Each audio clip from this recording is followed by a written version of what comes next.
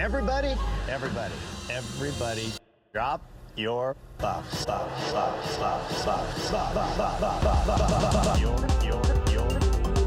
Buddy, buff.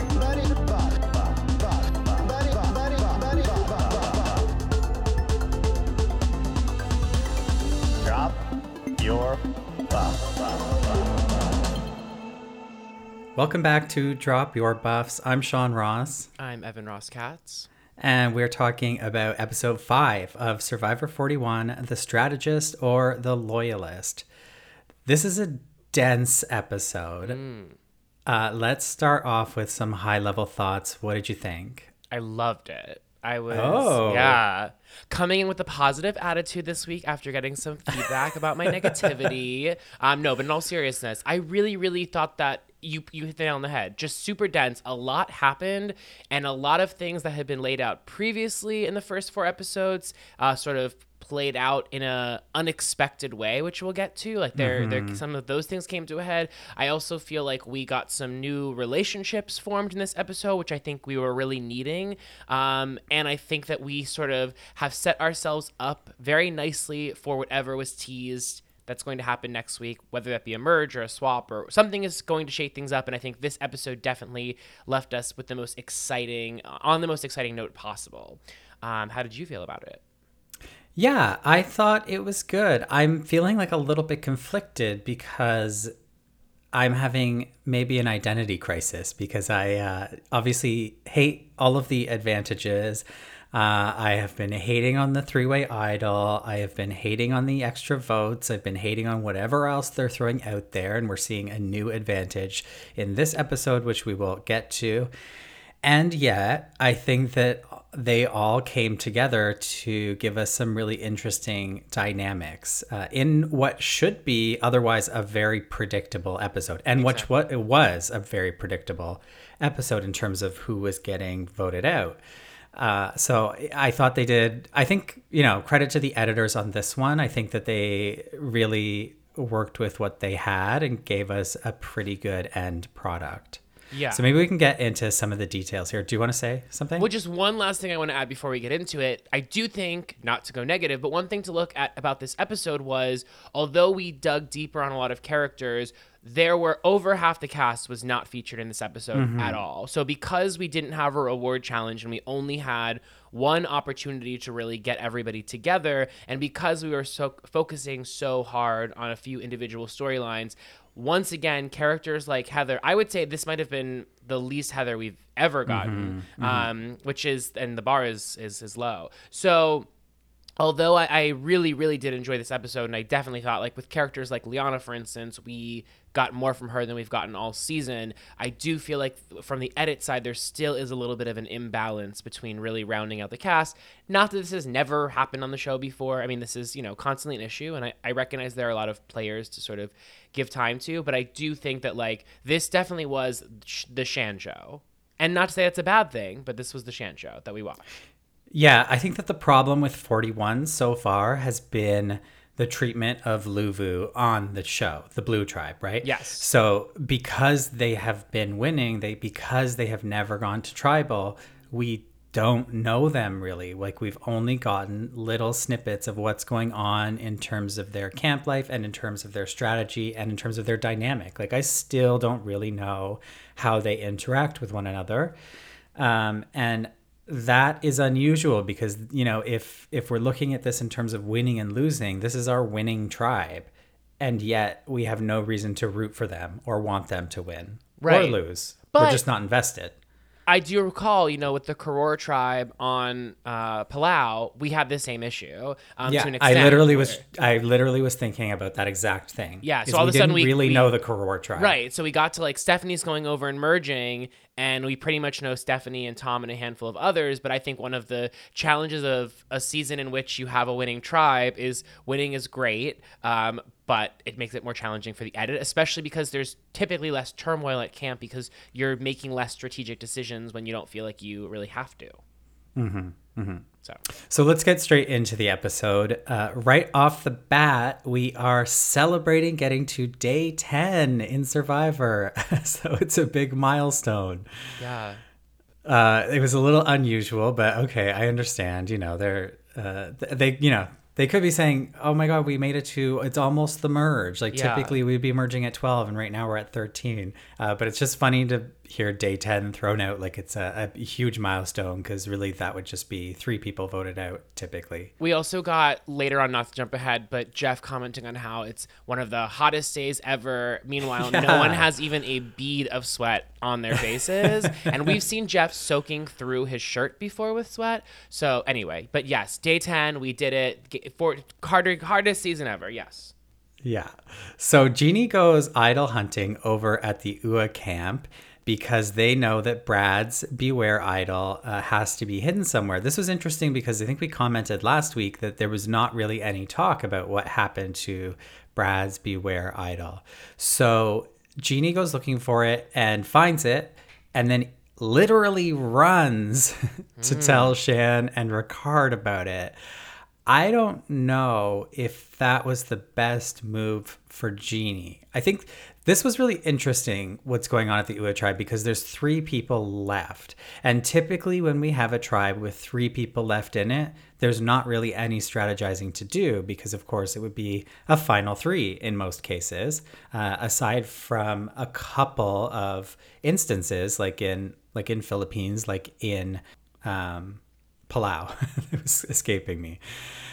So yeah, it's tricky here because there's, you have to play your cards, but there's only so many people you can play your cards with. What did you think about Jeannie going to Ricard and Shan with this information? It definitely didn't seem like the most obvious of moves, but in sort of thinking about potentially what we didn't see, I think in their mind, they might have gotten hyped enough to think, we are going into this next challenge, we are going to win. And she sort of saw it as, okay, I'm on the bottom of this totem pole right now. This idol can either be the thing that, if kept hidden, moves me to the top, or I can play a different game in which I reveal my whole deck. We're not even going to tribal, nothing even to worry about on that front. And this really solidifies us as a 3 as we move into the next phase of the game. That's giving her a lot of like strategic credit that I'm not sure exists. But the only way I can see it being a logical move is just to say, I really want to make sure that I cement these other 2 with me. I recognize that I'm going to be ousted if we lose, and I don't think we're going to get into that position, I guess. But then I keep thinking, well, if they were going to lose, wouldn't she want that idol? Because her vote wouldn't matter anyway. Yeah, well, the thing that I did think was kind of smart from Jeannie's perspective here was that she didn't want to open it, right? Mm-hmm. And I get that because she knows that Yasa is the only other tribe to have found theirs. They're not sure whether Luvu has found it or not, or if they're even looking for it, and neither are we at this point. And so in a tribe of 3, you of course don't want to lose your vote in that scenario, especially if you're Jeannie, I think, who is, left over with these 2 people who have been working together since the beginning. So I did think it was smart from that perspective. And so we see the 3 of them talking about what to do, and they all decide, we're not going to open it. We are just going to put it back in its hiding spot, and we'll deal with it later, which I thought was really smart, because I think the temptation to open an advantage is, it's everything that Survivor teaches you to do. You never pass up an opportunity, right? So I thought that this showed a lot of restraint from everyone on UA until the next scene when Jeannie goes out fishing and Shan and Ricard are immediately like, we need to open that. And Shan in particular really wants this idol. And we see her say, because she doesn't want anybody in her tribe to have more power than she does. So they decide to open it, and they decide to replace the actual idol with, I think, Ricard's bracelet, and rewrap it so that Jeannie is not going to know that they've opened it. And hopefully they can play this in secret. Now, the trouble with playing this in secret, of course, is that you have to say the coded phrase at the immunity challenge in order to activate it. And so Ricard comes up with this brilliant idea, I think, of pitching to Genie that they're going to say the phrase just to see if Luvu has found theirs. And then they can make their next move based on that. If Luvu has theirs, then they can go and open the idol and then activate it at the next challenge. And Genie seems to eat that up. So I thought that was really, really clever. I have a question. So that is a brilliant strategy, but makes me think you don't even need to have found the advantage to utter that phrase at the next tribal to find out if the other two have the idols. And if had they not opened it at all and just said, you know what, I bet you it's still the same phrase, let's just try it out again to see if the other two have it, the other two would then be led to believe that they have an active idol that does not work. That's correct. And so I don't even know how that would, I mean, that would be like strategizing on top of strategizing, but like that to me was the most interesting possible play. So I guess I don't have a question. It was more just like something I was thinking about was like, I thought that when they opened it, it was going to be a new phrase. But in realizing it was the same, I was like, if you're them, you don't even need to open that advantage at all. Just repeat the phrase for fun, find out if the other two have it. And on top of gaining that information, you now know two people that are in possession of a fake idol that they think is real. And isn't that, in so many senses, more to have two people that you're aware of having fake idols that aren't real? Isn't that almost more powerful than you yourself sharing 3 idols amongst, two strangers essentially in the game? Yeah, it is. I wonder what would happen in that scenario, because they're like falsely, like they're being made to think. It's almost like it's tricky because they're strategizing in a way that's like the other two tribes couldn't anticipate, and it's a little bit like, well, the phrases were said, and once the phrases were said, yeah, because like, can't the phrases being said activate whether or not someone has opened it? But that's the tricky thing. It has been opened. Brad's opened it, right? But just because somebody hasn't currently opened it, I feel like because they know the phrase and they say the phrase, it should still activate.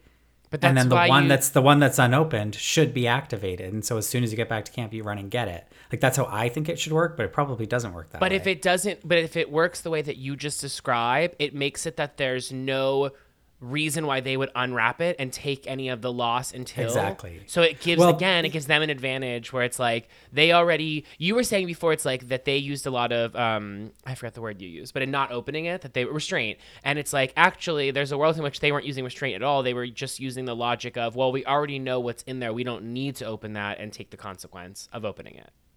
Yeah, I think this is the problem that Survivor's having this season with their advantages and the secrecy that they are trying to shroud these advantages in. Because you look at, for example, this with the phrases. The intention, I think, with the phrases was that nobody would ever know them except the people who opened the advantages. But that's not how Survivor works. So they told their allies. People in the game know about this. In fact, many people who are not idol holders know about these phrases. Deshawn knows about it from Luvu, despite him not finding the idol. Everybody on Yasa knows about the phrases. Now everybody on Ua knows about the phrases. And so I think that they thought it would be secret between 3 people. And then same with the prisoner's dilemma. It's like, I think that they thought that all of those decisions were going to be made in secret, where in actual fact, the way that the players have played it is that they say on the mountaintop, like, well, we know how this works ever since episode 1. So here's what I'm going to do. And I'm going to give you this thing, where I think they really thought it was going to be like rolling the die and seeing what happens. Like, you're really taking a risk. Whereas they've actually just discussed what they're going to do, and they do what they say they're going to do. So, anyways, let's catch up with Luvu quickly. We see Sydney spear fishing, which, you know how we feel about Sydney, but I will give it to her that we very rarely see a woman going out and spear fishing, and she's successful at it. So she says she's successful at it. Well, she says she caught 9 fish, but I I only would have saw loved a little it. guppy on her spear. I was going to say, I would have loved a shot of those 9 fish. I'm not doubting that she caught them. I'm just saying, typically, when someone comes back with a triumph, we see something. Even if they come back with like a little minnow, we see it on the end of the spearfish, and we see like the tribe responding to it. So it was just a little bit of a showing us moment, telling us moment, but not showing us. Yeah. So we see the same old story over at Luvu. Deshawn is trying to persuade Danny to throw the challenge again. And they pitch the idea to Nasir this time, and he's not down for it. We already saw him step in on the last challenge that they tried to throw and win it for them. This time he said, it's ugly to throw challenges. And he also said that people who throw challenges never go to the end, which is not true. Ozzy threw a challenge in Cook Islands to get Billy voted out, and Ozzy came in second place. So A move that he regrets. But nonetheless, it worked he out did just it. fine for Yeah. him. It just, hey, Billy could have stayed in that game and voted Ozzy out at some point. It's true. Ozzy said Billy is a big fan of the game and a strategist. So We'll never know. yeah, I think it worked out for the best. So the thing that's interesting about this, so basically Nasir quashes this idea of throwing a challenge, and they're so dead set on throwing this challenge to get rid of Erica, who, we discussed this last week. Not a threat, not a big threat, at least objectively speaking. I don't know what's going on the tribe, but they're convinced that if somebody on Luvu has the idol, it's Erica. And we have no idea why they would think that. Why Erica? Is it that she's like off on her own all the time? Has she been idol hunting? Like, we just have no idea what's going on with this tribe. And I think that's a mistake. Yeah, it's definitely tricky, especially because we don't get any Heather at all. So on top of not understanding the move against Erica, I don't have a sense of like the overall tribal dynamic at play. I obviously get the understanding that Deshawn and Danny are tight. That's one thing I'm clear on. But wasn't there a moment last week when Deshawn said something about Sydney? And maybe I'm making this up, because I thought for a moment that they were a 3, but then I realized that there was some dissent around Sydney. Overall, it seemed like from the tribe. And even in this episode with them kind of going to Nasir, it sort of seemed to say, okay, well, maybe this is a 3 and it's been a 3 all along and we haven't been seeing it. But I definitely think the one thing that Nasir didn't say, but which is a good reason not to throw the challenge, is if you're Nasir and you're not in super tight with those guys, I would assume that they want to throw the challenge to get me out. Like, I'm a physical threat. I'm contributing a lot. I have a lot to offer to this game moving ahead. And I don't necessarily know if they know that they have Nasir's loyalty, being that Sydney snitched on Nasir in episode 1 and said, hey, he came back and tried to call the two of you out for this idol. So if anything, there should be some weariness between these guys. And so I would not be into throwing this challenge either from Nasir's perspective. I think he made the smart move. Yeah, absolutely. I think, Nasir, I really like Nasir, and I just wish I knew where he fell in this group. Like you say, like, what I would love to see is Nasir and Heather and Erica come together. I think I said this last week. And, be pitted against Danny, Deshawn, and Sydney. Like, that's my ideal tribe dynamic there, but we just have no idea what's going on. And Deshawn and Danny seem to be good with everyone. So I kind of feel like they're the ones controlling that tribe. I feel like they could go to anyone. They're obviously likable. People are going to them with information. They are likable, but it's like, how many times on this show do we see 2 alpha males from the outset lock eyes on day 1 and just carry it through to the end without ever questioning one another's gameplay, or in many cases ever having anybody else question whether or not to break them up? So I will say, I'll be curious to see with the merge, whatever's coming, if anyone looks at the two of them and how locked in they are, because it does seem like they're one of the strongest duos in the game right now. And we have other duos like Ricard and Shan, for instance, but the two of them really are physical threats moving forward in the game. And if they're protecting each other at all costs, and it sounds like we've got some strategic players in this game, but someone's got to look at them and say, we need to break up this duo. Yeah. I'm not a big fan of the Danny and Deshawn duo because of something that happened in this episode. Not because they're aligned with Sydney. Doesn't help, but that's not the reason. It's well, there must be a women's alliance because it's always men going home. I think there's women's alliances on the other tribes. And if we see another man go home, that means there's a women's alliance. Like, did you not watch Heroes versus Villains? Also, You know what I mean? What is with men being afraid of non-existent women's alliances? it's bizarre, On this but show. but very, very telling. Exactly. And, to their credit, there is a women's alliance on Yasa, but that's another story. There is, but also, but not for nothing. It's like the options right now are so limited in terms of who goes that it's like, yes, there is a women's alliance, but I also think it's not. It's different than it being a tribe of 2 and you having 10 people on one side and the 5 women coming together and Yeah. being like, we're gonna knock out the men one by one. It's just a really different dynamic to sort of make any data you're going to collect about this season in the Survivor canon is skewed by the fact that there's 3 tribes. So just like a big decision is just automatically, all decisions seem a lot bigger, I should say, because of the fact that like you're gonna rock the boat significantly no matter what, especially as these weeks go on, just because the lack of options. So everything seems like you're blowing up the game in some way when really it's just like it was between you and one other person and one's a male, one's a female. Okay, we went with a male. It's not because they're the male necessarily. But yeah, like you said, at the end of the day, LOL, they do have a women's alliance, but also Evie might have something with Xander that is a fine, even more authentic too than we know of so far. Yeah. But anyway, Yeah. getting Absolutely. sidetracked.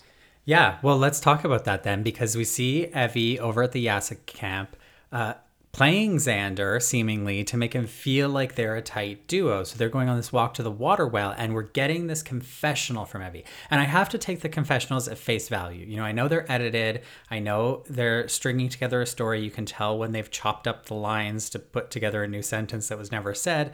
But we have to, this is a story that's being fed to us, so we have to take it at face value. Evie is saying that they feel like Xander is on the outs of the 3 women alliance, and that Evie wants to make Xander feel like Evie and Xander are number ones. This is where we start to get Xander's dummy edit, because you get this incredible sequence where Xander and Evie are talking about how Xander should tell one of the girls about his idol so that, at least Evie and Xander can have a third. And seemingly that's because Evie is tricking Xander into thinking that they're closer to Xander than to Tiffany and Liana. And then meanwhile, Tiffany and Liana are sitting back at camp and talking about Xander. Now, they already know Xander has an idol. They already know from episode 1 that Xander has an extra vote from the Prisoner's Dilemma Island, which he pitched as something that the tribe can use when they need it, which, of course, is probably not the way that that's going to play out. I mean, hard to say, but it's not how I would play it. So they know that Xander's already stacked with advantages, and Tiffany finally suggests going through Xander's bag. And so Liana starts rummaging through Xander's bag while Evie and Xander are over at the water well. Tiffany is keeping watch, and Liana finds Xander's extra vote and also finds the rules for the 3-way idol. And so she reads the rules, but Tiffany doesn't read the rules. I think this is important because remember when Xander found the idol and Voce went home and Tiffany was so confused, as we all were, about the rules of the 3-way idol, and she was concerned that Xander's idol had power and that it didn't need to be activated. So Liana reads the rules, conveys them back to Tiffany. It's all information they already know. Great. So they've confirmed Evie's story, basically. Now, Xander comes back and starts to put his plan into action. He wants to tell Tiffany, as the third of Evie, Xander, and Tiffany, right, that he has the idol. And he wants to specifically exclude Liana. And I don't know why this is. I wish we got a little bit more insight into that, because Liana, remember, has been the one who's been wary of Xander, was crying because they voted out Voce instead of Xander felt like she lost her big move. So maybe there's some tension between them, or Xander can sense that Liana's not crazy about him. So all of that to say, he pulls Tiffany aside. The second he pulls her aside, she starts the performance of her lifetime, performing for the cameras. Tiffany does this great thing where she acknowledges the Survivor crew in a way that I don't think anybody else ever has on this show. She's constantly, and I feel like it's such a natural thing that it endears me to her, because if you're on a tribe, right, she's got 3 other people with her all the time. But she's also got God knows how many other people on the beach with her. Camera people, producers, like whatever. We constantly see Tiffany turning to the cameras or speaking to someone off screen or in the direction of someone off screen. And I think it's so funny and endearing. So anyways, she's going on this walk with Xander where he's like, hey, I found something, blah, blah, blah. I just found it when we were like looking for wood today. And the whole time, right beside Xander, she's looking in the camera and giving these like, what the fuck ever kind of faces. And it's so funny. And so he starts to pull his idol out of his bag. And the whole time he's rummaging around in his bag, she's like mouthing things at the camera. And anyways, he shows her the idol. He shows her the rules. And as she's reading the rules, she goes, wait a second, you've said this phrase before at challenges. You've said this before. You told me you just found this today. And I think that Tiffany played this really well. This scene's going to be remembered for like the comedic element of Tiffany's reaction to the camera. But actually, I think it's important because Tiffany played this so well, because when she says, she knows this, she knows exactly what's going to be told to her. She knows the whole story of Xander's idol. And yet she's taking it in like it's brand new information. And when she catches him in the lie about finding it just now and like immediately telling Tiffany, basically, and she says, wait a second, you've said this line before. And he's like, well, yeah, actually I lied. And instead of being like, you're lying to me, she kind of went, I'm just so confused. There's so much information here. Like, she truly looked flustered. She looked confused as we were when we first found out about the idol and all of the rules that accompany it. And I just think she played it so well. And he really thought that he was in full control of that interaction, besides getting caught in the lie. And even when he got caught in the lie, he said, what? Like, well, Tiffany's job is to deal with delinquents and forgive them. Like, no, you suck, Xander. Anyway, do you have anything to say about this scene? I feel like I've been ranting about it. No, I mean, it was obviously, as you said, it was really entertaining. And I definitely think like Tiffany is stepping into the role of Tiffany very nicely, if you will. I think one thing that confounds me about Tiffany is I'm just not sure about her intelligence in the game. I'm not saying intelligence outside the game, to be clear.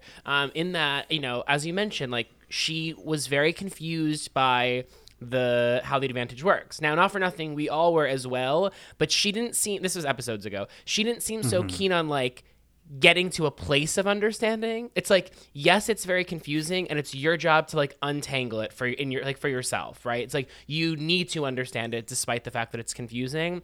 And so sometimes with Tiffany, I'm just not sure how much she is leaning on Evie and Liana to bank on the fact that, well, she's in the majority, so she can kind of get a little cocky at this point, which is great. But I'm just curious, like Tiffany backed into a corner, what the gameplay would be like. So I definitely think it's fun to see these last 2 episodes for Tiffany. We had last week when she really proved her prowess in challenges, and now this week when it's like we get a little bit of like strategy with, you know, broad comedy, if you will, which was really fun to watch. But I am curious moving forward, like how Tiffany can handle people that are coming after her, because we've seen instances where like a person is coming after Tiffany at Tribal and she's got to shoot them down. But I'll be interested to sort of see, like, once things get mixed up some more, how strategic Tiffany is, because these moves right now, it's like, yes, she was acting and everything, but she's got the upper hand no matter what, and it's more a matter of how she wants to play the upper hand. There's not a lot of stakes here, because she can play dumb for Xander, or she could have gone in and been like, dude, I know everything. Like, yeah. And dude, I'm giving you my Reem impression. So yeah, I thought it was fun though. And it's just, again, there are multiple instances in this episode where a thing happens. Again, I've only seen 38 seasons of the show, so there's a chance it could have happened in 39, 40. But I think that there are things happening that have never before happened on the show. One of them, as you mentioned, which is this sort of like turning to the camera so often and sort of just, part of me is like she's doing it for us at home. But as you sort of mentioned, I also think she's just doing it for the crew. Because again, we've all been in COVID and locked up, and it's just like she's got someone else to sort of like deliver for. But regardless of who it's for, it's something we haven't seen before, and I find that fun. That at 41 seasons into this game, we're getting things both on the editing side and in this moment with Tiffany, for instance, where it's like, okay, I haven't seen that before, and that's fun. Hey, Jeff said that they're going to be breaking the fourth wall this season. Maybe he was referring specifically to Tiffany. It's just Tiffany. Tiffany's the wall breaker. Well, because Jeff has stopped. They've stopped with Jeff. I feel like they filmed it all with Jeff. They played the first 2 episodes. He got red, and they've cut it out from the next episodes because it was never necessary. We're going to need at some point, and that point is not today, we're going to have to break down Jeff Probst in season 41 because we got the Jeff of the premiere episode, which was its own performance, and then we've gotten the subsequent Jeffs, and I just think there's a very different... Actually, I was going to say very different. A subtly different Jeff this season that's worth dissecting at some point. Now he's got these shoes. Have you seen his shoes? I have. Yeah, I have. They're white. Yeah. They're almost glow in the dark. Yeah. Okay. Anyways, I just think, to put a bow on this Tiffany conversation, I think Tiffany is an absolute star. We've said it before. I'll say it again. It's exactly the kind of person I want to see that play this game. It's the exact right age. I think we need more quote unquote older women playing this game. I just think they're fascinating. I think we need even older women playing the game with a chance to stay in longer. I think that the life experience Tiffany has, her job, her wit and her cleverness in terms of work, like speaking to people and interacting with people, is such a breath of fresh air. She's not acting for the cameras. I mean, she is literally acting for the cameras, but she's not putting on an act for the cameras. She's not creating a reality TV persona that she thinks she's going to use as a springboard for something else. She's just being her. And I really, really appreciate that. And I think it's psychotic that she was an alternate and that she only got on because the person that she was an alternate for got COVID. I can't imagine the season without Tiffany. No, not at all. So let's move on to the immunity challenge. Not a whole lot to say here, but there's a couple of highlights. First of all, Ricard expertly sets Shan up to say the phrase, saying like she's a vegan and she can't stop thinking about food. She delivers the broccoli line perfectly in a way that Brad could never.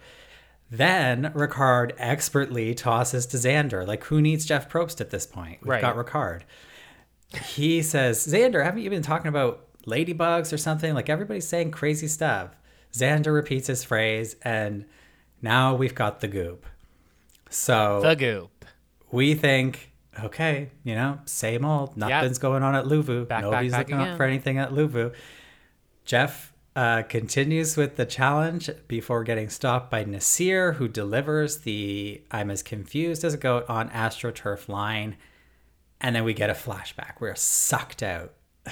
It's a very lost moment where we get a flashback to Nasir finding the idol. It's sort of like pitched as him finding it that morning. That I'm unclear about and I want to talk about this because we know Nasir found an idol. His shirt in the scene where he finds an idol is very clean. And I don't know what his shirt normally looks like because we never see that tribe. But it's very clean. And I have to wonder when he found that idol. And maybe I'm just like, maybe I'm creating a conspiracy theory here that doesn't need to be created. But is it possible that Nasir found the idol and has been hanging on to the phrase until the other 2 phrases are said? Is that possible? No, because they were said. They were said when Brad was there. there's been one challenge in between when Brad said his bad broccoli line to when Shan says the correct broccoli line. There's one tribal there's one immunity challenge in between where Ua doesn't say their line. So is it possible that he found it before that and was waiting for the other two to say it first to ensure? Well, what's he ensuring? No. I've talked myself out of it. He probably found it that morning. Someone's doing laundry over at the Luvu camp. That's the conspiracy theory's over. I do just got to say, though, once again, I know we've talked about this. His line is by far the easiest. And so it's like it fit in so seamlessly when it's like you have these randos talking about, broccoli and whatnot. And then he can just come in there and be like, I'm confused. Uh-huh. And it's like, yep, it makes sense that you'd be confused. I wish, not to derail from the Naseer thing, but real quick, I do wish we got a little bit more of the reactions of everybody else during all of this, because we're at the 5th week in which we're repeating phrases at the immunity challenges. And like, do they all think this is batshit crazy? Does everyone know what's up and we're just not seeing it? Like, and also in that moment when Naseer said it and unlocked it, there should have, I imagine there were reactions from lots of people, both the two players whose idols are suddenly active idols, and then also everyone else who's in the know about what that means, and also knowing how this changes their gameplay moving forward. I mean, this has a significant impact on the female alliance over on Yasa. God, it'll come to me one day. So there are a lot of implications by these idols suddenly coming into play, both for the idol holders and for those in the know, that I think that, granted, we might start off episode 6, not you and I, but the show itself, where it's like dealing with the aftermath. But still, I just was like, this is a big moment that was built up, I would say, pretty successfully over 5 episodes. I definitely, had this not happened in this episode, I would have deemed this a failure, but I do think... We would be having a different conversation. Yeah, right but now. I do think it worked out very, very nicely, and it benefited from the goopery, because I kept thinking how different this would feel if we got the footage of Naseer finding the idol and then had to come and like watch the theatrics play out. It's really fun watching it play out the way it was played out here. I did love getting gooped here. It's a fine line with Survivor on getting gooped, because so often they goop us in a vote, and that's annoying because the whole point of the show is to know what's going through these players' minds, and when they specifically show us what's not going through the players' minds to trick us before going to tribal and seeing what is actually going on. I hate that.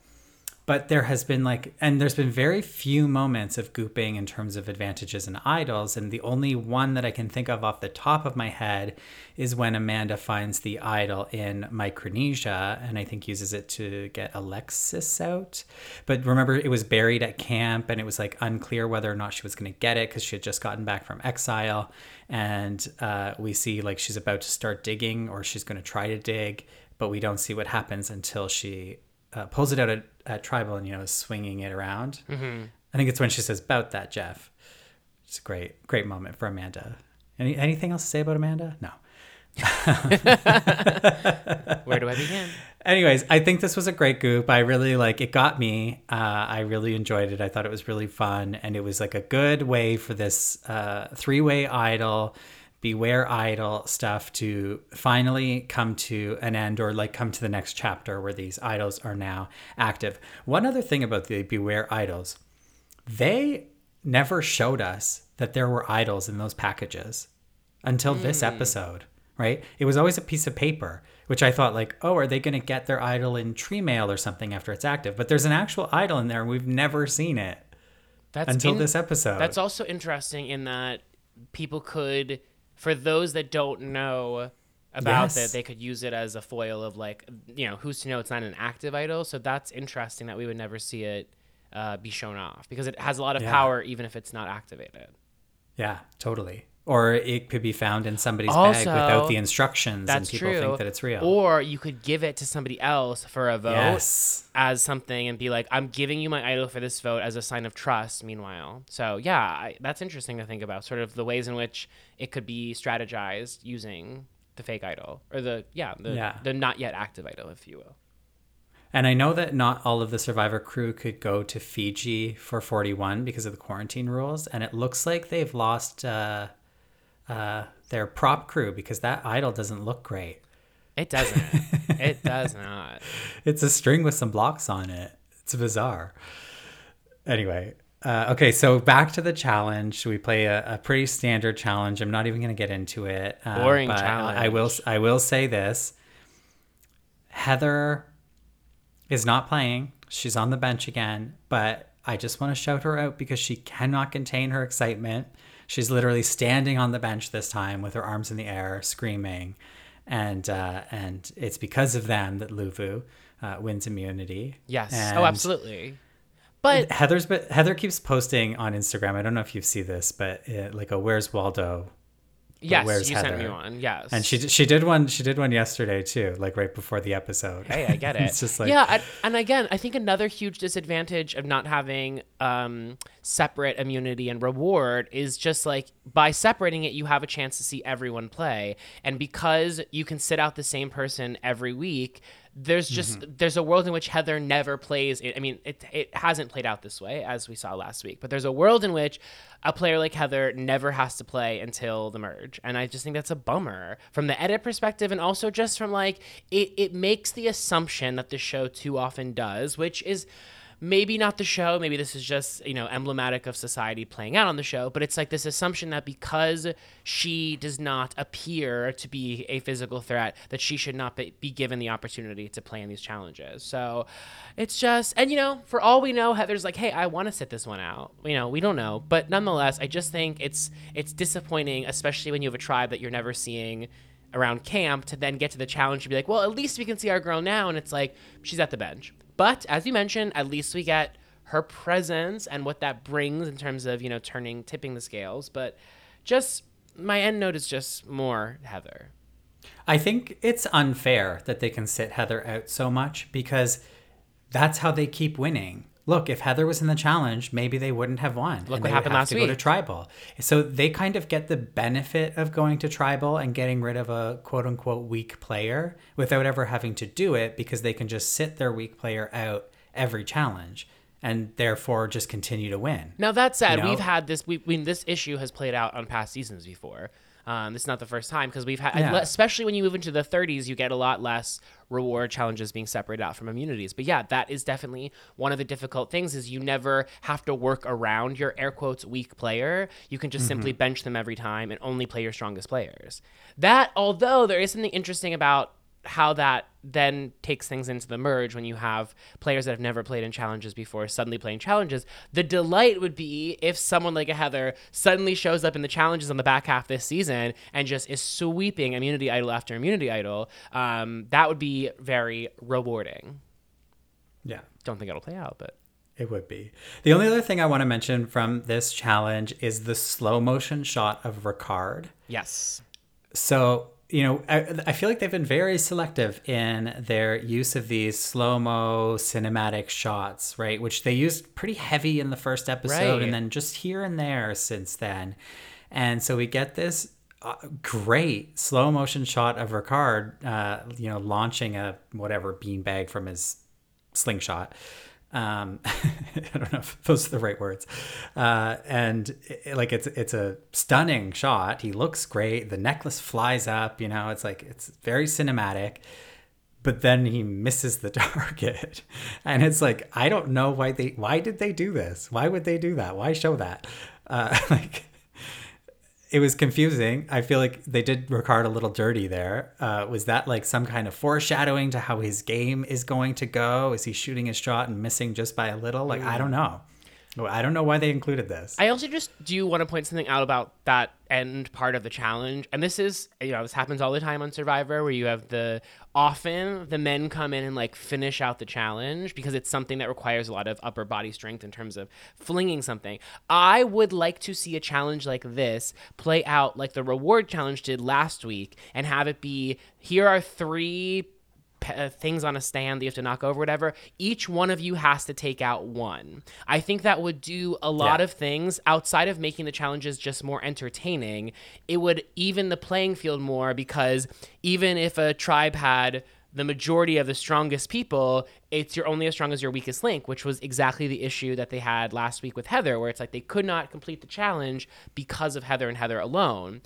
I would like to see more of that on the show because I think for all the obvious reasons, I don't have to say why. It makes sense. So, I've said this before, I think, on other episodes that are not our recap episodes, but there's nothing that makes my gears grind more on Survivor than watching the man come in and like finish out the challenge. And it seems like it's either a situation like this often or a puzzle, because puzzles, signify gender neutrality to Survivor, which is like anyone can hop in and do it. But nonetheless, I thought this was an extremely boring challenge and felt inevitable from the outset. But credit to the cast and the editors that a very lukewarm challenge and a very obvious tribal council still made for such a good episode, which I think just goes to show, and one of the things I really do love about this show, where it's like, yes, there's the gameplay components of the show, the actual challenges and tribal, but there's everything in between, and I think that can enrich the show in such a way that the challenges and tribals end up not really mattering, not being very consequential, and that to me is the joy of Survivor. Yeah. Well, that's the benefit of a great cast. You know what I mean? Like, I think that's what we have here. So Yase wins, Luvu comes in second, and Ua is about to mat sing here. They are about to go down to 2 people. And hopefully they're not going to oolong. I don't know what's going to happen next episode. But they're about to mat sing. Now, Yase, as the winner, gets to choose 2 people to go to the Prisoner's Dilemma Island on their little journey, and they choose Shan and Liana. And that gives us a really interesting sequence. So we have Shan and Liana going to the Prisoner's Dilemma Island, making their pointless trek up the mountain, which here we have a great example of how that can be really interesting because they seriously bond on this trip. So we have them bonding over being women of color in the game. They say that they want to play together. They say that it will be assumed by other players that they're working together because they're 2 young Black women, and so that they have to be super careful as a result of that. And they share a lot of information about their respective tribe dynamics, the advantages, the idols, who has them. And I just thought this was really interesting. I mean, we saw Evie and Deshawn kind of do this, but it was really Evie spilling to Deshawn because Deshawn had nothing to tell because nothing's happened at Luvu. So this was really fascinating because we've got I have a lot of favorite players, but 2 of my favorite players in this season from different tribes, connecting, sharing information, and truly making a secret alliance that seems genuine and seems like something could come of it in the coming episodes. The one thing I'm not sure about is exactly how much Liana shared with Shan, because what we saw a lot of was Shan sharing the dynamics of Ua. And she even says, look, if Ricard is here on day 12 and I'm not here, you cannot trust Ricard because it means he's voted me out and we've made an alliance together. I thought that was really interesting. See, yeah. But we don't really get to see, and maybe it happened, but we're not seeing it. We don't get to see Liana really break down the dynamics of her tribe. No, and I wrote down that Shan quote. She says, if by any chance I am not here on day 12, Ricard cannot be trusted because he's my number 1. And I thought that was such I get how you just explained it, but it was such an odd thing to hear because it's like, wouldn't you be like, if I'm not here, work with my number 1, please? Because it doesn't mean just because, I guess what she's saying is if in the next vote that plays out, that doesn't happen, but it's like her instructing, it's like, go after this person in my memory, but it's like, I don't even know you.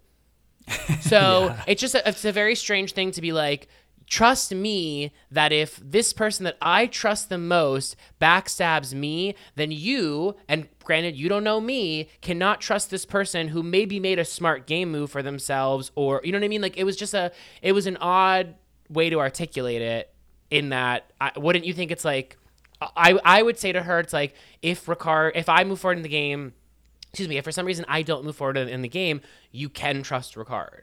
I don't know. I just was surprised by that. Yeah, well, I think it was the first sign of trouble in paradise for Shan and Ricard this episode. Yes. I think they are working together out of convenience. I think they work well together, but it's like that coworker that you work well with that you don't want to see outside of work. Yes. You know what I mean? Yes. Like there's some tension there, and I think this is the first real sign of that. I thought it was a really interesting thing for her to say, but yeah, is it rooted completely in logic in terms of the strategy of the game? Maybe not. So we get some backstory on Shan. We get her full backstory, which I'm surprised we hadn't gotten up till this moment, and it actually scared me a little bit because I thought, could Shan be going home tonight? Because we're really getting the full Shan experience over at Prisoner's Dilemma Island, and she's talking about losing her mother. She talks about how she became affiliated with a gang while she was put in the foster care system when she was a child. So very emotional moment between Liana and Shan, and they really seem to like make a pact together. Shan tells Liana, I'm going to protect my vote. You can have the advantage. And Liana does get the advantage. So do you have anything else to say about this? I just want to point out one thing about it in looking at the difference between these two going versus week 1 when you had 3 men going and they were given the instruction to like get to know each other, blah, blah, blah, and the conversations that played out versus here. I'm not trying to like make it a conversation around gender, but I will. To say that like just there was so much more dynamism this week in watching these two there. There was so much about the game, but also so much more than the game itself. You know what I mean? Like some stuff to really sink your teeth into. And I just feel like the reason that this moment was so rewarding was because of these two women. And I just think had we gotten another 2 guys going, or 3 guys as it was the first time, I just think the conversations are less. Again, not all the time. I'm just saying what we've seen so far. This was such a scene that it was like, if you think Survivor is just a game of strategizing and backstabbing, there's more to it. There's more to get from it. And this was a great reminder that it's like, you have these characters like Shan and even Liana as well, that have more to offer to viewers than just their gameplay. And I think this is also a credit to the diversity casting. We have 2, as Liana said, 2 young Black women who want to look out for each other in the game. So often in Survivor history, we have 1 Black woman on a season. They have nobody that they can align with. And it's just so I've got a couple of feelings about this. On one hand, I feel it's actually a shame that they're the only 2 Black women, because at the end of the day, they're still just 2. We've seen how far that Shan and Ricard are able to go as 2, but it is still just 2. And I think Liana feels really uncomfortable on her tribe. And so it will be nice if she's able to link up with Ricard and Shan potentially. But it's just like such a great moment to see them have this conversation and say, let's look out for each other. You know, we have things in common. And not only that, we have an emotional bond now. Like Right. We've really connected. It's not guaranteed that they're going to connect just because they're 2 young Black women. But they did. And, I think this is the kind of thing that can happen when you have diversity casting. Yes. Imagine if there was another South Asian person that Nasir could connect with, and the kinds of conversations that they might have. I think there's a lot of potential here, and it's like interesting. I saw this tweet that was talking about diversity casting, and they kind of said like, when you've got 10 white people and 10 people of color, but the people of color are all of different backgrounds, that's still giving the white people the advantage in the game. Do you know what I mean? Like Yes. Diversity is, when one group is still outnumbers all of the other groups, that is still not diversity. It's right? basically So- saying that all non-white people's experiences of life are the same, which is not true at all, as all of us know. So yeah, it makes complete and total sense. Exactly. But I do want to point out though, I do think to the idea that these players can look out, and even in the case of like the 2 of them, they're the only 2 Black women in this game, but and still see that the cast that remains particularly is not majority white. I do think is a better scenario, but I do think this makes one look at a season like Cook Islands for all of its flaws and say that there were some advantages there from the idea that like diversity is, I mean, the execution, that's a whole other conversation. But there was some benefits in being able to have these tribes look around and see an entire tribe of their same race. But one thing I wanted to point out real quick was, because I do think this episode cemented to me the fact that Shan is winning the game. And I think one of the exciting things about that possibility is not only does Survivor have only one Black female winner, but two things that are significant about that winner. One, it happened in season 4, so we haven't got it for a long time. And two, I would say she's one of the least respected and most deserved, and least respected, not in a good way. I'm saying this like it's wrong. Was not asked back to come back to Winners at War. Is often forgotten in the canon of great players of the game, especially great winners. So, needless to say, I think one of the exciting possibilities that they probably observe in one of them winning is not just the idea of having another Black woman win this game for the first time, but also just like putting some respect on the Black female winners of the game. And I hope what it would be so exciting. I don't know. I look forward to the day. I know I'm getting ahead of myself, but when Shan and Vecepia can sit down and do a winners discussion together, I'm putting that out in the universe. I just think it's Okay. It's not just the lack of Black female winners, but it's sort of the treatment of and the fact that we even have to say the Black female winner. That's in itself upsetting. But the idea that she's not sort of given her treatment. Anyway, all this to say, go back and watch Survivor Amazon. Go back and watch Survivor Marquesas. Vecepia is a queen. Yes. I don't see Shan winning this show. Interesting. And we don't need to get into that right now, separate but conversation. because I know this is going on a little long already for a very predictable episode. But I could see Liana winning the show. I could see think that as Liana well. could be getting a winner's edit. She's had her ups and downs, and now she's got this potentially tight alliance that is secret. I just think Shan has come out too early, too strong. I see a Shan downfall at some point, just narratively speaking. I think if she won, it would be way too obvious, although they've had obvious winners many times, so hard to say. Anyways, Liana gets this advantage. We need to talk about the advantage quickly. It is called the knowledge is power advantage. I don't know who's naming these. I don't know if there's a writer's strike at Survivor. Like, it's not good. The names are not good. Knowledge is power. So basically what this is that Liana can ask one player, do you have an advantage or do you have an idol? She asks at Tribal. I assume after they vote, because Jeff has been saying at Tribal, does anybody have an idol or an advantage you'd like to play? So I assume it's going to be after they vote. She can say, yes, Jeff, I want to play Knowledge is Power. And she can turn, for example, to Xander and say, Xander, do you have an idol? Xander has to say yes, or whoever she asks has to say yes if they have it. They have to be truthful. And if they have it, they have to give it to Liana. So it's basically steal an advantage.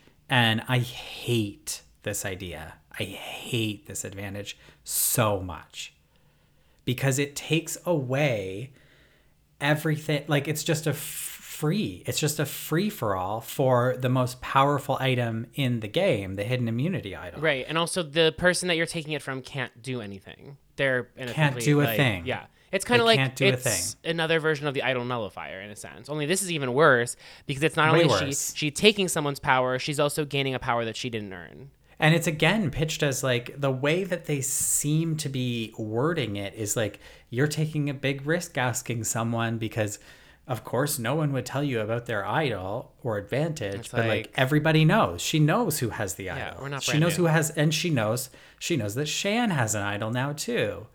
So she knows where two of the idols are. She would know Nasir's as well because he said the phrase. So actually, now I'm realizing she knows where all three idols are, and this is her free pass to just take them. Right. Yeah, it's especially tricky in this season, as you say, because it's like she has there's just knowledge out there about who has idols based off of how those idols can become powerful. So it's like Where the idol nullifier, it's a big guess and it's a big risk. Is it even going to be played? Who has it? Have they given it away? Blah, blah, blah. right. So essentially she not only got a hidden immunity idol with that move, but she also got Yeah. the ability to, potentially take out a player, because in that sense, she can rally people and be like, vote for so-and-so. And they'll be like, oh, they're going to play their idol. And she can be like, nope, I will. Yeah. So it's like, if she still wants to get rid of Xander, she's got a free pass to do it no matter what happens. God bless. Yeah. I really hate this. I think it's very detrimental to what makes the game fun. It's like, instead of playing poker, they're playing Go Fish. Right. Do you know what I mean? Like, you can't be deceitful. Like, Xander can't say, no, I don't. You know what I mean? Like, maybe if it was like, you have to know that the person has it's not that you can ask them, that you just say, I don't know. I just think they just shouldn't have this advantage at all. It's as you say, it's the idea that you can't get gameplay. Someone's coming to you with a gun and saying, put your hands up. You know, there's no option to be like, it's not a fun twist. Yeah. So over at UA, ahead of Tribal, there's strategy going on. Of course, Shan is on Prisoner's Dilemma Island, so we get Ricard and Jeannie talking a lot about potentially voting Shan out. It's clear to me none of this is ever going to happen. Shan returns. She has one-on-ones with Jeannie and Ricard. Jeannie tells Shan that Ricard's been gunning for her. And I guess she may have had some hesitation that perhaps Ricard might be gunning for her. I think we already heard that she certainly sees the potential that he could turn on her when she told Liana that he couldn't be trusted if that was the case. And so she goes to Ricard for their one-on-one and says, look, I'm feeling a little nervous. Can you give me back the extra vote? So she gave Ricard her extra vote, which she took from JD when she opened up the idol, in case she was going to lose her vote, right? Because if the idol wasn't activated, she wouldn't have a vote. Therefore, she gives it to Ricard. She can tell Ricard to use the vote for her in proxy, basically. So she goes back to Ricard now that she still has her vote and says, hey, can I have that advantage back? Ricard digs his heels in and is like, no way. I am not giving back to you, because why are you asking for it back? This is exactly what you said to JD before you voted him out. And in fact, he says, this is what I told you to say to JD. And we just see, I thought, a riveting conversation between two people who are clearly together. I feel like we don't see this kind of conversation very often, where there's like truly dissension between tight allies that doesn't result in them turning on one another. So I thought that this was like a really, really fascinating back and forth, and certainly foreshadows one of them turning on the other. I think at some point it's got to happen. I don't know. I don't see it that way. I see it more as like a familial argument, and I think that Ricard made a salient point, which is that, like, I get how you're feeling, and I also need to show you the fact that the two other times you've been feeling this way has resulted in the person who you were feeling that way about getting ousted. So I imagine, again, there's parts of this conversation we didn't see, but I imagine that once that was presented to someone as smart as Shan, she would understand Ricard's perspective there and being like, okay, now that you say it, I get that. So, and also just Ricard's reaction to Jeannie's oust, the lack of surprise sort of told me the fact that, like, I think that they had a little hiccup, but I didn't see it as any kind of significant splinter. I found it more of like two powerful players not like kind of bucking up to one another and neither of them willing to fold. But I didn't think that it was like, to me, it was just them respecting one another by playing the game hard. That's how I interpreted it. Yeah, I agree with you, but I do think that at some point, I think that's going to come to a head. Yeah, I just feel like I don't see them going to the end together. Perhaps, but I also just feel like right now it's like they have no enemies to like team up and take out together. Yeah. You know what I mean? So it'll be curious again, once things get shaken up, it'll be curious to see like if they function in the game as a duo. Yeah, for sure. How that sort of plays out moving forward. Yeah. So we go to Tribal, and it's a very, very straightforward vote. However, I do want to, reinforce here that seeing a 3-person Tribal is so exciting, right? It's so basic, and it's so like primal, almost like there's 3 people and one of them is going home, 2 are voting the same. I mean, they could have done a 3-way tie, which would have been interesting, but 2 of them are voting the same, one of them isn't, and that person's going to go home. It's like so refreshing, even though it's so predictable, the vote. It's like this is why we need votes at the final 4 and the final 3. It's just like so fascinating, this dynamic. And we haven't seen a 3-person vote in a very, very, very long time. I can't even think of the last one. I hadn't thought about that one. Maybe Philippines, Matt Singh. That's a long right? time. Yeah. I could be wrong. Correct me if I'm wrong. So yeah, just I thought a really interesting tribal, considering how predictable the vote was. One thing I want to point out is that at this tribal, we heard, I think for like the 4th time this episode, Ricard say that he is the strategist and that Shan is closing his moves.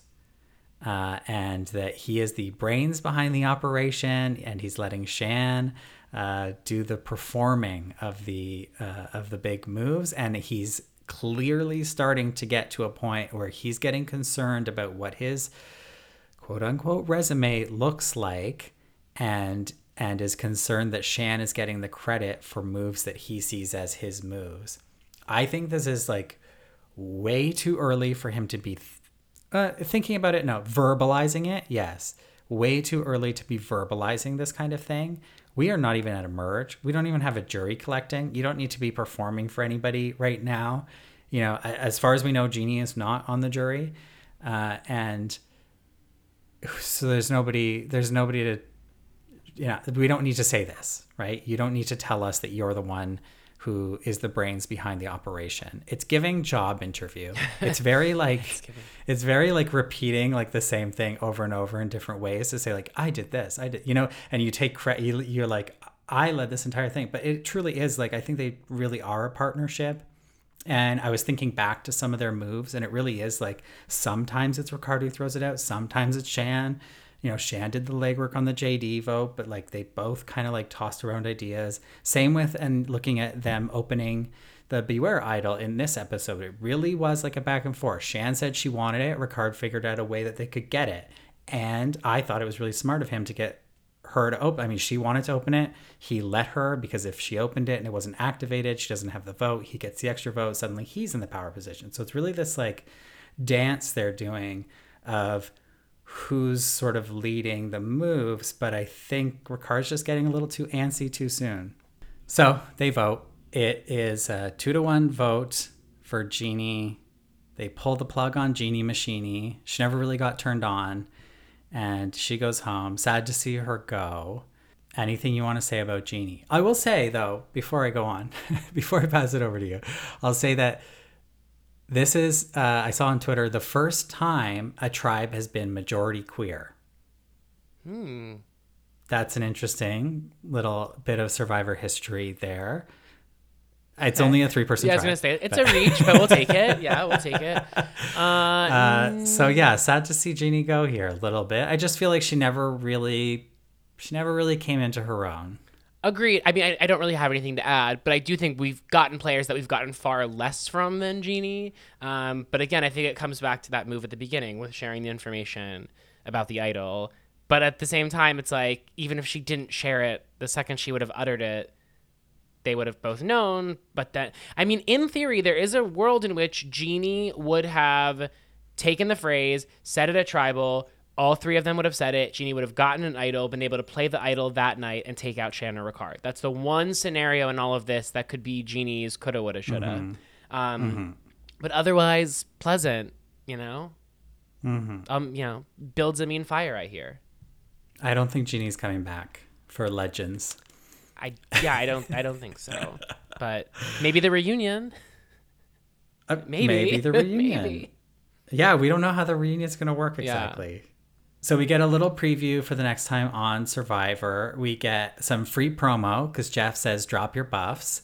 And they drop their buffs.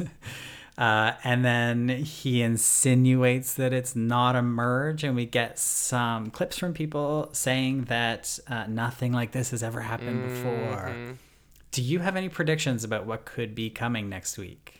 I don't necessarily, but I'm going to make a statement and maybe I'll have pie on my face next week. I don't see there being a thing that could happen that's never happened before. There's just only so many formulas that can happen, which is either they go into 2 tribes, which has happened before. They do a swap, which has happened before. What are the other, what are the options outside of that? They go into Yeah. new tribes of 3. I did wonder. No, because that's a swap. That's happened before. No, but I'm saying Now, no. They've never had a 3 tribe swap. Oh, like 3 to 3 Yeah, like keep it 3, but just mix it up. with smaller tribes. Yeah. Maybe. I'm just trying to think I of would hate scenarios that. that haven't played out before. Yeah, I know. What I thought was like, is there some way, where they're doing a false merge? They've done that before, right? So like, but they're They being would. told, Yeah, I was drop gonna your say they buff, wouldn't so it's announce not it. false. It's Plus, not that was false. like one time. I did wonder, like, is it something where, no, because they're dropping their buffs. I was going to say, is it something where they're going to live in the same camp, but that's one world? My only thought is that perhaps they have more information, right? So it could be they're going to swap into 2 tribes because we're at 12. They could do 2 tribes of 6. And maybe they're told you won't merge until there's 6 of you left or something. Like, that would be interesting. Because I just keep going back. I say it every episode. I keep going back to Jeff saying there's going to be small tribes throughout the season, which is why I thought there would be a delayed merge. Now, what if that meant that at no time is there ever going to be a tribe bigger than 6 people? Is that something we'd want to see? No. No? I'm curious. I kind of would like to see it, to be honest with you. I have always wanted to see a very delayed merge. I don't know the number on like what the smallest merge has been, but it can't have been less than 9 or 10. I don't think there's been a 9. I don't know. But I think it would be really interesting to see what happens. I mean, on one hand, I hate it because it gives you the potential of having jury members voting on someone they've never played with, which I don't like. But it's like kind of interesting to drag it out a little bit. And I just love to watch dynamics of tribes play out together. That's not what we're going to get because if there's a swap, but it would be interesting to see them continue the tribal game to some extent. So that's a possibility. That's the only thing I can come up with, is that they're going to be told, look, you'll never be in a tribe more than 6 people. Now it's time to go to 2 tribes. And then when it's time to go to 1 tribe, you'll know when it is. It's when there's 6 people left. But I'm probably wrong, as most of my predictions have been wrong. Okay, Evan, I know we're going a little long here, but I have at least one voice memo I want to play for you. We got some voice memos. First of all, thank you so much for your voice memos. We got some voice memos after our last episode. Love to hear them. They're so nice. It really means a lot to hear from people. It makes it feel less like we're speaking into the void. It's nice to see numbers. We're getting a lot of listeners and we love that. But it's so much nicer to put a voice and a face to those numbers and be able to talk to people about what they think of Survivor and, get a little bit of a variety of opinion going on here. If you want to give us a voice memo, ideal is right after you watch the show next week, send me a voice memo. Just DM me on Instagram. It doesn't have to be great. It doesn't have to be a piece of art or anything. Just like your thoughts on the episode, questions about the episode, questions for us, so that we can include it in the episode about that episode, right? Okay. Enough about that. I have a voice memo a little bit more broad. What's up? My name is Jordan. Love the podcast. I have a question. Who do you two think is the trade of the season? And follow-up question. Who is your all-time Survivor crush? Love the podcast. Well, I love this question. you want to go first? Okay, trade of the season. That's tough. I think for me, it has to be Danny. I think that Danny... See, I was very wary about Danny coming into this because he's an NFL player, blah, blah, blah, not my kind of player. And it was like immediately, I think I said this in episode 1, it was like, oh, he's very charming. He's got a really cute smile. He's obviously like hot. And then he had that like beautiful moment with Heather last week. And he just seems like a good guy. So I think I'm going with Danny. I'm going with Xander, but I don't have strong feelings about it. This is not a season in which I'm That's just not where my head is at with regards to this cast. It's not to say they're not an attractive cast. They quite are. I do think like this was a hot week for Ricard. I definitely I like him in the that. slow-mo. So yeah, there's not, but like in terms of, there have been tradier seasons in which I find myself distracted during challenges, looking at them. All time, can I guess yours? Oh, you can guess. Go ahead. I believe you're gonna say Burton from Pearl Islands. Okay. That's not right? Well, it's a complicated question. If the question was all-time trade, it would be Burton from Pearl Islands. But the question was Survivor crush. Oh, I see. Okay. Got it. So, like, this is a much bigger conversation than we have. We'll time do a for whole today. episode at some point, but I would say, like, yeah, I have my like top 5 hottest survivors ever, probably 5. I don't know, but like, yeah, Burton's up there. Yule is up there. James is up there. Ethan is up there. Maybe Dean from 39. wait, you're taking too many people. Stop saying names. Sorry. But like all of that to say, none of those are my survivor crush. My survivor crush is Brett. Yeah, you love Brett. I forgot. This is Brett from Samoa. Brett from Samoa. Yeah. Who I've tried to nobody get cares on about Drop Your Brett. Buffs and does not want to talk about Survivor publicly. Oh. Yeah. T. Okay. I'm going to do 2 with an honorable mention to, who's the guy that just won 38 for me? Chris? I'm going to give Chris a shout out because Chris is hot, but not my crush. I would say my crush would either be James, as you just mentioned. I think James is... to not say James in a list of hottest Survivor players ever means the list is not correct. It's just kind of like scientific. But my crush is and will always be, and my number 1 will always be Ozzy. Ozzy. Oh. Now, Ozzy I'm more in like the Cook Islands Micronesia iteration of Ozzy. And Ozzy will even admit he was not at his like most attractive in Game Changers in particular. South Pacific, I was into it. That's fine. Yeah, Ozzy's just, I mean, I could go on and I won't, but Ozzy's the full package to me in every sense. Brains, beauty, it's not just physical for me with Ozzy, although it's deeply physical. Yeah, I mean, I'll restrain myself. Over Ozzy. Yule? Oh, definitely. Yeah. Oh, wow. I feel like Yule is husband material. Agreed. No.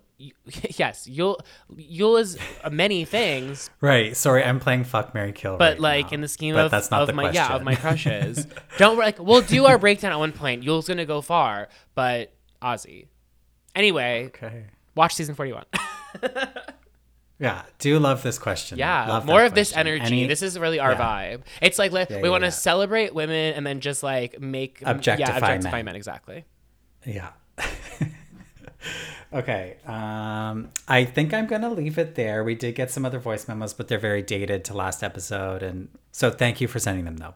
Continue sending. Please. Let's wrap it up then. I hope you enjoyed our interview with Sugar that was released yesterday. If you haven't listened to it yet, please go listen to it. It's so good. And she goes into so much detail about stuff she typically doesn't talk about on Survivor. So go check that out and make sure you're subscribed to us so you don't miss our next interview and our next recap, which will come to you next Thursday.